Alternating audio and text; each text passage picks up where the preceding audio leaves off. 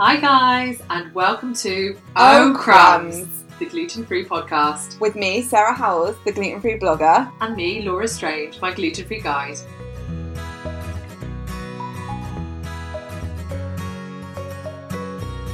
Hello everyone, and welcome to the very first episode of Oh Crumbs, the gluten-free podcast. And we're super excited to finally be launching this podcast because it feels like it's been forever in the making, and we're so grateful for all the amazing support that we've had so far. And with this podcast series, we wanted to bring something really positive to the gluten-free world. Each episode will be meeting some fantastic guests with a range of different perspectives on gluten-free life. Now, both Laura and I have celiac disease, so we'll definitely be drawing on our own experience of that. But each week, we'll also be speaking to some awesome people who have a range of different conditions like celiac disease, IBS, Crohn's, IBD, children with allergies, and so much more. And we want them to tell you how to stay positive on a gluten-free diet. So positivity really is one of the key reasons we started this podcast. A lot of people can find starting a gluten-free diet very daunting, and there's a lot of negativity swirling around in the gluten-free world.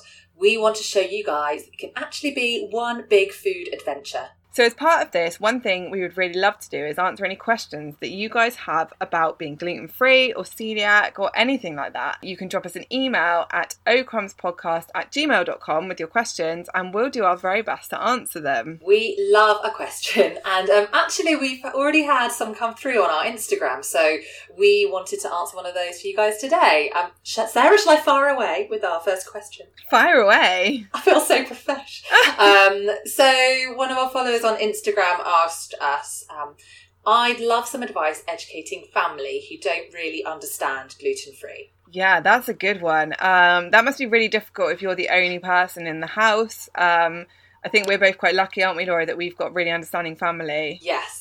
And like my mum is celiac as well, so if I go home to my parents' house, it's really easy. And then my in-laws aren't, but they are super understanding and wonderful, always kind of accommodate my dietary requirements, so I can't complain. But I know that's not the situation for everyone, so we've got some handy tips that we wanted to share. So one thing that we thought is really important is to stick to your guns. Like, if you have a special diet, such as being gluten-free, you need to make sure that you stick to it and you don't cheat on it or deviate, because if family and friends see you cheating like every now and then, they probably won't take it seriously. So you need to kind of like reiterate how important it is to them that you have to keep really strict to your gluten-free diet. Yeah, and then the second point is be patient. Now, I know that's easier said than done. It can be really frustrating to have to repeatedly explain your condition or to have to kind of watch people like a hawk when they're preparing something in the kitchen, but it will pay off eventually.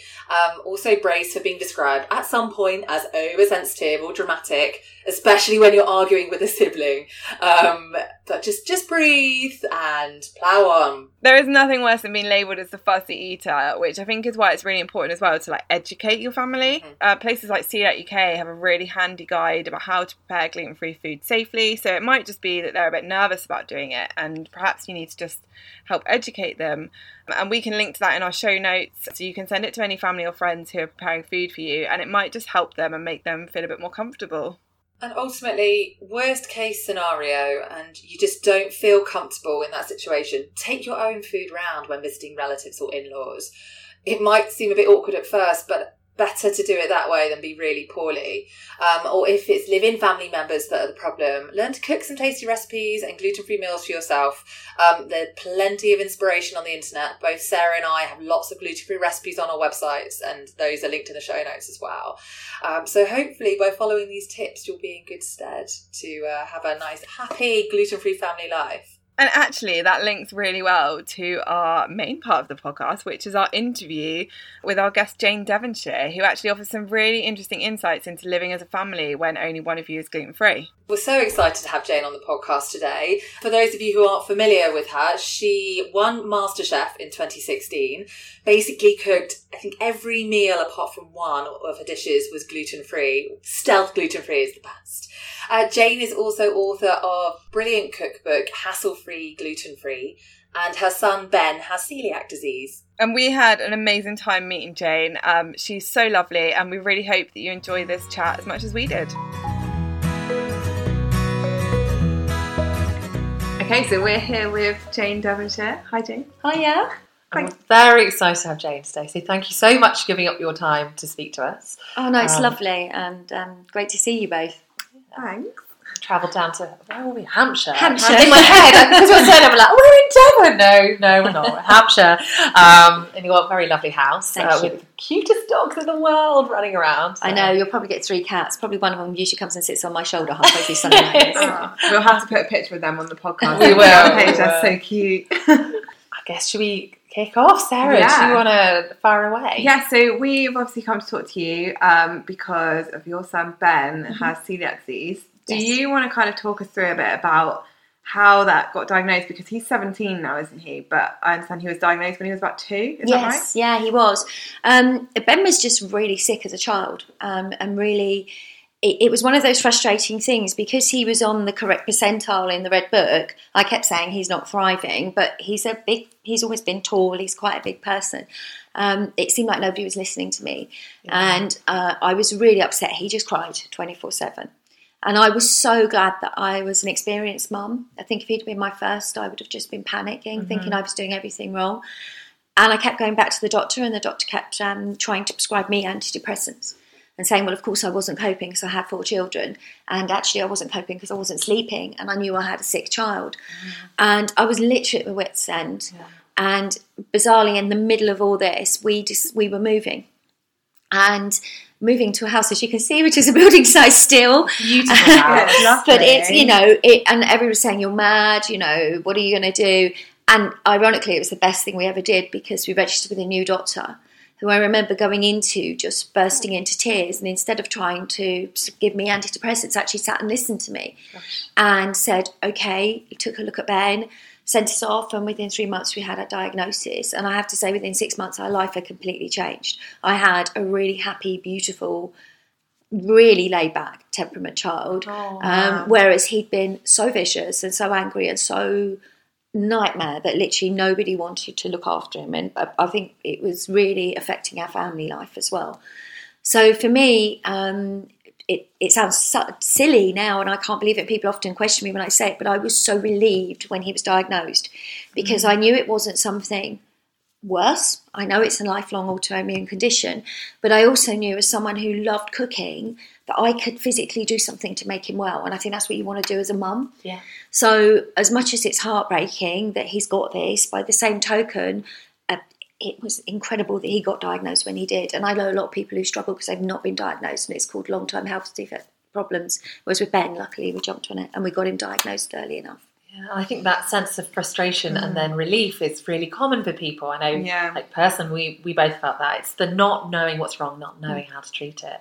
And also that you referred to that potluck of whether your local GP is aware of things or willing to kind of help and not look into the problem more deeply. So that's great that he got diagnosed. And I am forever grateful that because if I would have gone down the antidepressant route, and there is nothing wrong with that if that's what you need, I'm not suggesting, but I didn't need that. I needed help with him and somebody to look at him and not judge me because I had a baby that was constantly screaming and a bit skinny. And it's a real frustration, I think, and I go to lots of the shows, go to all the allergy shows, I go to lots of the smaller groups with Celiac UK, all around the country, and it's a constant thing that you hear, the frustration with people aren't getting diagnosed. And it is getting better, but I know to begin with, and even when Ben was first diagnosed 15 years ago now, it was unheard of, really. Nobody really knew what it was, and the times have changed in a great way very quickly, which is good as well. So then how did you find it with, obviously, because now gluten-free products are quite prevalent and common in the supermarkets. Back then, I know personally I had to go to the doctor to get them on a prescription. How did you start that journey of, okay, I have to feed my son a gluten-free diet now. I have to educate myself in what gluten-free is. Well, I looked at it very much, we were having this conversation earlier, I really looked at it and I thought, well, I love to cook, it's my passion, and I know how lucky I am that I do have that passion, and I understand ingredients and how to put things together. But I thought, I've sat and taught myself to cook Middle Eastern food. I've read Ottolenghi's books. I've taught myself to make pasta, Italian, all these things which are outside my comfort zone. Yeah. I can do this with gluten-free. So to me, I just looked at it as teaching myself a different way to cook. And originally, Ben sat there and he ate different food, because I didn't know how else to manage it. But it became I think two things really became apparent to me. One, I didn't want to feed him what was given to us, because the bread then, to be honest, in a tin was frankly disgusting. I remember and the bread. when even the birds, when you put it out, the dog who eats everything, you're just like, no, I'm not. And the smell as well. And I remember cooking pasta and it just smelled and it was disintegrating. And I'm thinking, the disappearing pasta. Yeah. I once made pasta and then it's just like soup. We've all been there. And I very quickly thought, no, this isn't happening. He needs proper food and he needs proper home cooked food. So I think my initial thing was to go back to cooking real basics, like my mum had taught me to cook, making my own stocks, making chicken soups, roast dinners, everything. Used corn flour to thicken sauces, so I wasn't worried about a roux anyway, but went right back to basics cooking. And then over the years gradually evolved it into more. But I've also got 3 other children, and for me the biggest thing was I suddenly realised that for me food has always been about in everybody being inclusive and sitting around the big table and eating. I come from a big family, I've got 4 children. Suddenly you sit down, you've got a child who's sat at the end eating something completely different. And it broke my heart. Yeah. And I thought, this isn't happening in my house. Whatever we eat, it's going to be inclusive. And he's going to eat the same. And to begin with, what I got was the other 3 going, oh, this is disgusting. Why have we got to eat this? Just because, and they're lovely kids, but they were kids, Yeah. Well, I don't like this pizza. This is horrible. Kids all have their moments. Yeah. And as we adults also do. Yeah. Yorkshire pancakes for years. I could not. I just had this thing. Oh, we got Yorkshire pancakes in my mum. And when you get that one right, you're like, yeah. So to me, the big thing was we were talking about the pizza recipe. When I managed to give them something, and they're still going out and eating with their friends, so they knew what the other stuff tasted like, and they didn't complain. And they were saying, this is really yum, Mum. I knew I cracked it, because if it tasted like it should, then I got it right. And kids are the harshest critics. If it's really not good, they're going to tell you. Exactly. And this is the thing. People always say to me, how do you critique your food or anything else? I critique it if the other 3 don't moan. And they go, oh, this is nice, Mum. Then I'm like, yes, I've got a gluten-free recipe that works. And that to me was the big rule of thumb as well. It had to be inclusive. I was not going to feed Ben a different meal. Yeah. Time-wise, I didn't have the time. Yes. But food shouldn't be about that. Food should be about everyone eating together. Yeah. And so there was a number of things that it threw up. And it did take a long time. He was 2. There were things that we got really wrong, like the Yorkshire pancakes. Biscuits. Oh, my gosh, biscuits.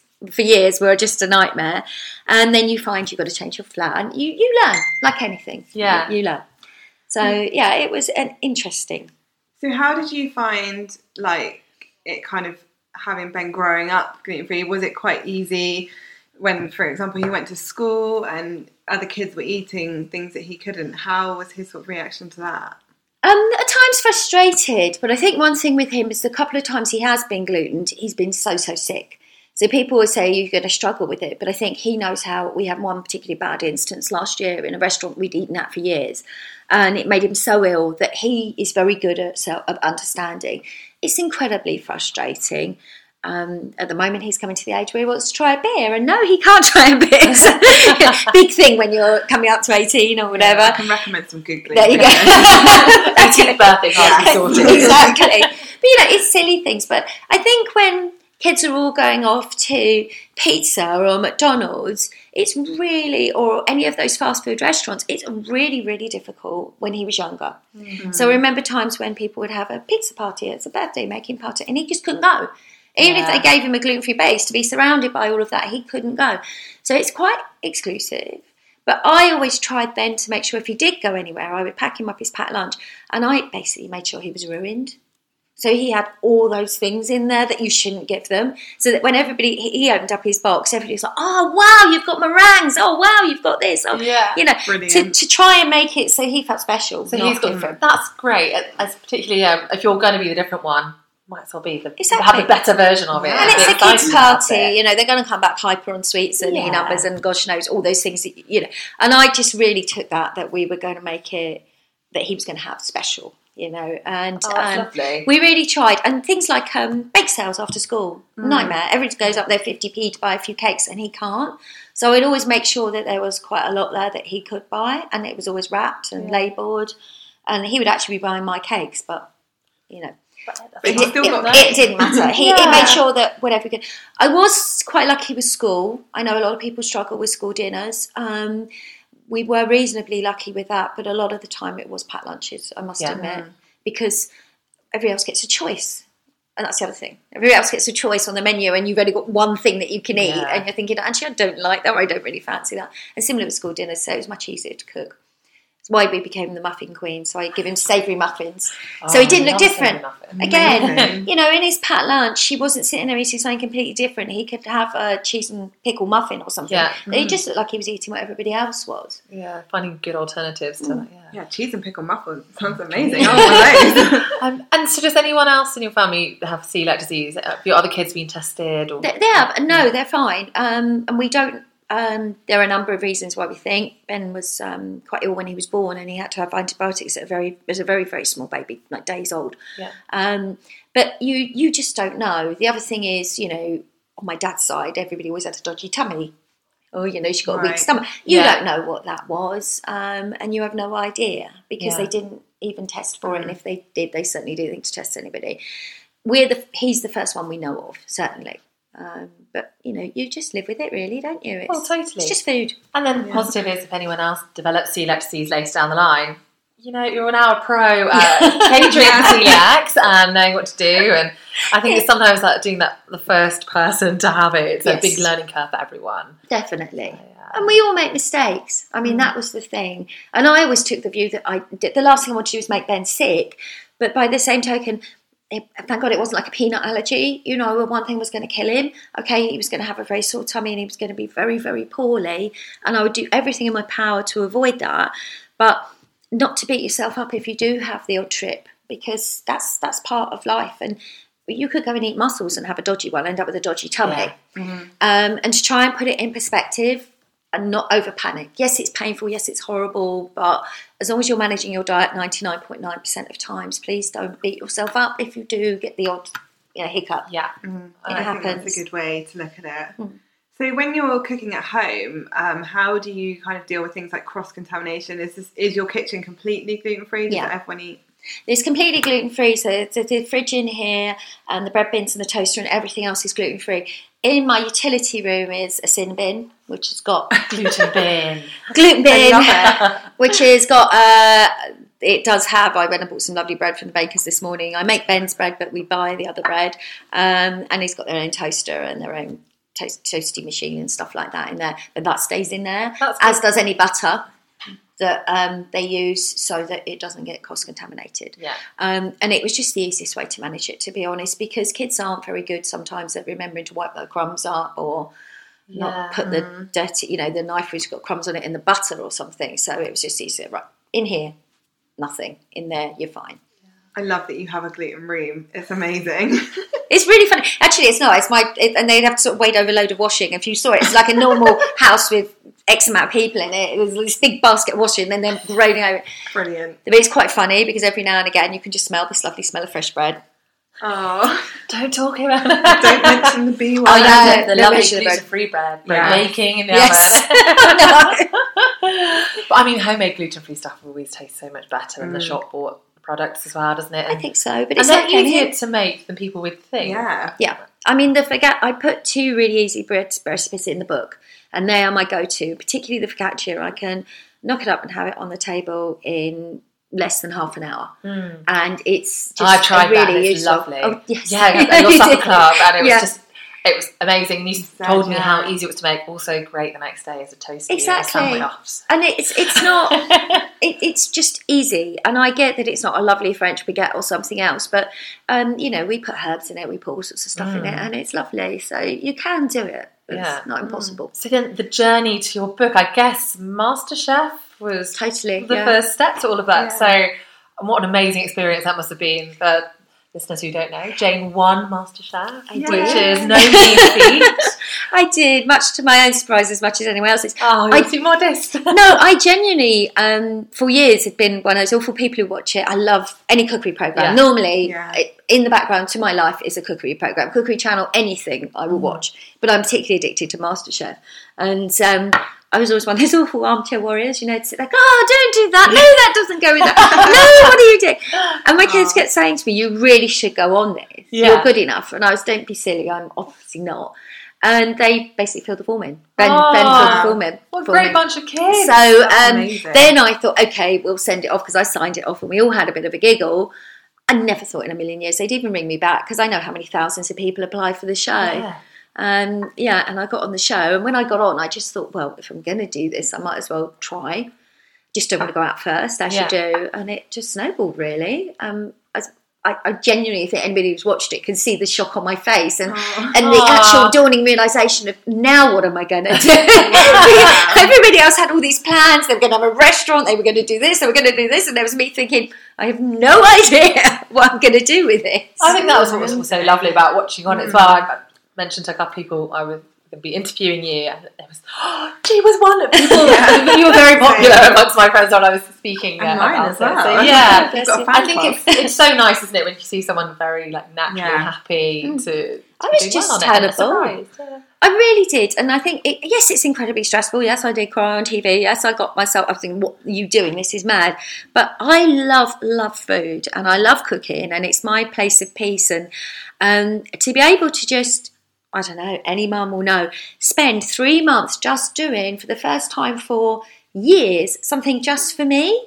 And something just indulging me. And the family was so supportive. They were all, Ben was 13, they were all older. And it was just an incredible experience. And I thought, how many times do you get this? I'm going to grasp it. I'm going to absolutely grasp it and run with it and enjoy it as much as I can. And I did. I loved it. I had a ball. But I really was a bit shocked when I woke up the next morning thinking, okay, now I've got to think something to do with it. Somehow or other I've got to do something with this. So it's been a learning process the whole time, really. Was it weird to suddenly be on MasterChef having watched it on the TV? Yeah. So it was really strange. Behind the scenes and see how it all worked. That was really strange. One of the weirdest things, I thought that John and Greg would come into the green room and go, hi, and make you all feel at home. And then you walk into the kitchen and literally they're there and they say, right, now we're going to start cooking. So I was thinking it would all be a no. And they don't have a personal relationship at all with you while you're on the show, to be honest, because they're quite right. Their personalities affect how you judge. Right. Later on, when we were in Mexico, it's a much smaller team, so you get a lot closer and you start talking more. But at the time, no. So it's the most surreal experience, and it's one of those things you sort of look back on and you still can't quite believe. That's you. Did you watch it back? I did. I watched it. I never know whether you kind of like. But you've got to remember, most people didn't know I'd won. Apart from my immediate family, nobody knew I'd won. So the sense of excitement, and I literally didn't have an Instagram, Facebook or Twitter account. I had nothing. I had no idea. And it wasn't until after I won that I thought, oh, maybe I should get around to doing these things. So I really was naive in many ways and hadn't thought through the consequences of what I was doing. Just kids said go on the cookery show. I went on the cookery show. I won the cookery show and then was thinking, great. It's been a real learning experience and I have to say it's fantastic. I really enjoy it. I'm just working with things and doing what I love, really. It sounds like you've always kind of loved food, and I know you said in your book that kind of came from your parents a bit as well. How did they kind of first introduce you to food and cooking?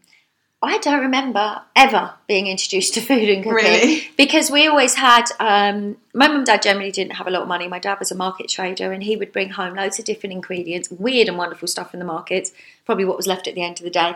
And I think even in the days before internet or even cookbooks, mum had two, probably Good Housekeeping and Margaret Patan or something, mum would have to cook it. So I think there was that understanding, and I'd sit there with my nan and she used to make the most incredible bakes and cakes and she used to make toffee apples and things, and honeycomb. Wow. Amazing. And I just always was surrounded by food, and as a family, we're a nightmare. My husband goes mad because literally we go there, what are we eating? Where are we going to go? Our whole life revolves around food and eating and how we've cooked it.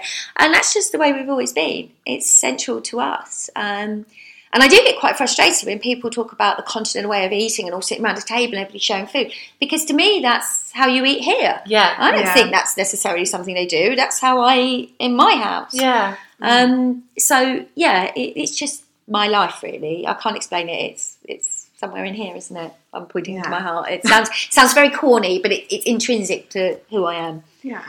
And then, so how did you get to the point where you were able to write a book? So your brilliant cookbook, which is It's hassle-free, gluten-free, which I have, and thank you.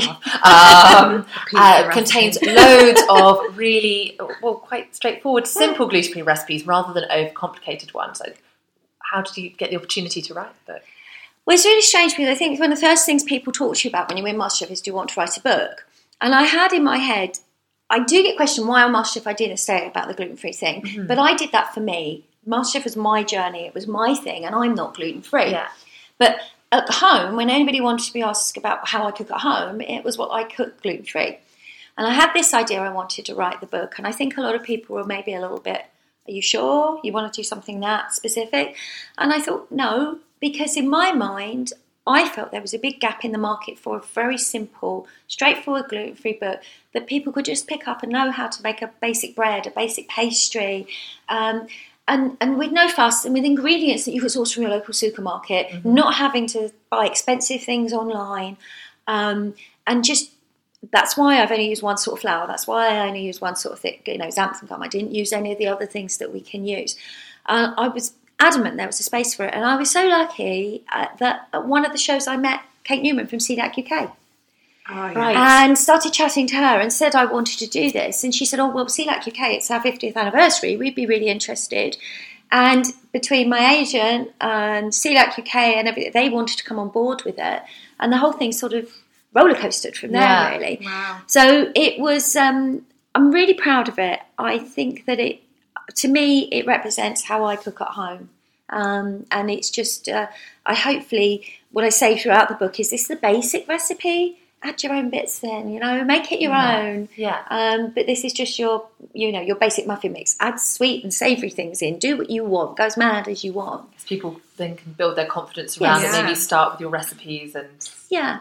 Like you were saying earlier about learning to cook Middle Eastern food or learning to cook Chinese food, but learning to cook gluten-free food. Again, that's a new area, and people shouldn't shy away from it or be scared. And most food is gluten-free. We were talking about this. Most fresh food, you get fish, you get meat, you get vegetables, you could get fruit. All of that is naturally gluten-free. And I understand that a lot of the things that kids want, or anybody wants, the cakes, the donuts and things, that's why I put a little donut recipe in there, which is easy to do, so that you don't miss out on things, but you've got your basics. And I think things like pastry, it's really, people want to know how to do that. And it's lovely. I was talking to you earlier and you said about the pizza recipe. You're like, and I love that feedback. I love the pizza recipe. Sarah's a bit obsessed. I'm obsessed with pizza anyway, but your recipe, when I made it, it was the first gluten-free pizza recipe I've made where you can actually knead the dough. And I was like, I remember doing this before I had celiac, and I've never done it. I mean, that's my favourite recipe, but do you have a favourite recipe in the book? I do. I have quite a few, but the one I suppose that's closest to my heart is the peanut butter chocolate cheesecake. I nearly. I need to make that. Oh gosh, I nearly never put it in because there's so little cooking. I was almost ashamed because I'm thinking there's hardly any cooking in this. It is so easy to do, but it looks so spectacular when it comes out because it's a bit. But also, it's Ben's favourite. I designed the recipe entirely around his favourite things, which is peanut butter and chocolate and biscuits. And it just was one of those things I did for his birthday. And now every single special occasion we do is, can you make that? And it's the one thing that people have fastened on in the book that I keep getting asked about and people come back to. That and the bread, I think, is the focaccia bread seems to have really caught people's imagination. I'm going to make that next. Yeah. I think there's some very exciting recipes in there, like gluten-free Yorkshire puddings and the fondue bread. Yes. My oven is currently broken. I'm dying to make that bread. You cut in, there's cheese in the middle. Oh, just the dream. That bread is I do it sometimes when I have people around, and generally people don't know it's gluten-free. Yeah. And it's got a whole brie in the middle, and you cut into it and all the cheese melts out. And people are just, I'm really proud of that one too. Well, I think you told me once before that nearly everything you made on MasterChef happened to be gluten-free, just naturally. Because that's the way I cook. Yeah. Which goes to show you can just make amazing food and people won't necessarily realise. Exactly. I did a tempura batter in the final and that was gluten-free. Oh, wow. The only thing I think in the final dishes that had any gluten in it, I used a tiny little finger of toast to put the winkles and mussels and stuff on, and that was normal toast, but it could have easily been gluten-free bread. Yeah. There was no reason for it not to be. But I think it just naturally falls that way. It's how I learnt to cook. I've done it for the last 18 years, 17 years. That's how I do it. Yeah. So is there anything that you're still mastering, or anything that you just haven't managed to make gluten-free like how you want it yet? I do most things, to be honest. The one that I'm working on at the moment, I'm pretty close to, and I'm hoping will come up in the new book if I do get it right, is flaky pastry. Oh my gosh, that would be incredible. And I'm quite close, actually, and I'm really excited by it. But I do question then when to put it in the book because it's quite a complicated process, but I think people do want to know something that's a little bit more complex. Yeah, nice to have the variety. Yeah, Definitely. so in the book I put those, and always looked with longing at those lovely caramel, what are they, the one with the sesame seeds on, the bananas and apples at the end. Yes, yeah. And I went and I really worked hard and I managed to make, that's the most complicated recipe in the book. But again, if you actually make it, it is divine, and I don't think you can tell the difference between the normal ones in the you know, the ones I mean, what are they? The crunchy. I know what you mean. Yeah. And I can't we'll have to put that in afterwards. But so occasionally a complicated recipe needs to be in there, and I think flaky pastry is like one of the things. So I'm very close to doing that. Exciting. So your new book is next year. I can't say any more. Okay, but I'm busy writing it as we speak. So you can see loads of ingredients to work on when you leave. We're surrounded by like mountains of veg. It looks amazing. Into the greengrocers this morning. So amazing. And then I think you often do various events as well. I went to one of your supper clubs a while ago, which is great. Do you plan on doing any more in the future? Supper clubs is difficult because I don't always have the time and the venues, and obviously living here is, I mean, yes, I can. I do some in Winchester, but at the moment I'm very busy. I do hope to do another one, and I'm hoping to work with one of the chefs soon as well in London, which will be lovely. But at the moment, I do a lot of corporate work as well. So whether it be a cookery school or private dining or stuff like that, and work with chefs in-house with some big corporate companies. But I do so much, and that's what I love about it. People say to me sometimes, do you not want to run a restaurant? And no, I don't, because at the moment I can be sitting here with you. Last night I was at the supper club at the Darjeeling Express, which was wonderful. I could be all over the country doing stuff. I'm up at York for the CELAC UK conference in a couple of weeks. Oh, amazing. Which is this going to be... podcast might come out after that. Yeah, but I think we're on your website can people find out about your next talks and upcoming demos? Exactly. And like I am so. Really, not so much on Facebook, I'm updating my events page. I do an awful lot. I do Lymington New Forest festivals, and I love presenting, and I think that's one of my favourite things, is get out and actually meet and talk to people, particularly at the allergy shows. I tend to have queues of people, which is wonderful, and people coming to you with all sorts of problems and wanting to talk to you about food and MasterChef and how to cook certain things gluten-free. It's a really lovely experience. Brilliant. I guess in the show notes for this podcast will include kind of a link to Jane's website and all her social media channels, and also, if you want any information, you can check there for full details. I think we've got one final question that we're going to ask all our guests. So we wanted to know, Jane, what one pearl of wisdom do you want to share with our listeners about being gluten-free? I think it's just food would be and I generally believe that I meet so many people and they are so tense and scared of what they're eating when they're diagnosed. And I understand it. I know how ill it makes people. I do understand. But just embrace it, really, because it's going to make you so much healthier. And it's not your enemy. Food is not your enemy, it's your friend. And if you love it, and you will have a much more comfortable relationship with it. And I really believe that. I think that it's a lot easier to be gluten-free now. And if you love your food, then it becomes a lot more fun as well. That is true. I love that. What a nice way to wrap up.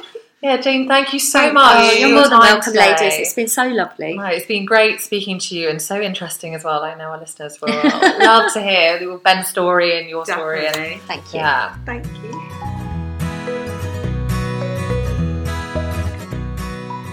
I hope that you guys enjoyed that chat with Jane as much as we did. It was so lovely to meet her, and she had loads of great advice. And if you liked this interview, then please hit subscribe. And if you're feeling super nice, we'd love it if you left us a cheeky 5-star review. Yes, please. That would make our days. And don't forget, you can also email us with any questions you want answered at ocrumbspodcast@gmail.com, or find us at ocrumbspodcast on Facebook and Instagram. And we'll also be launching a special competition this week. So if you want to win a signed copy of Jane Devonshire's book, Hassle Free Gluten Free, make sure you leave us a 5-star review and send us a screenshot either to our Instagram or Facebook, and we'll enter you into our competition because you do not want to miss this book. It is great. Next week, I'll be interviewing an awesome celiac gluten-free blogger. Who could it be? It's our very own Sarah Howells. I will be grilling Sarah about all things gluten-free, including her personal celiac disease diagnosis story and her linked thyroid condition. Now, I know Sarah's story will resonate with lots of you, so subscribe to O Crumbs now and you'll be one of the first to have a listen. So goodbye for now, and we'll see you next week.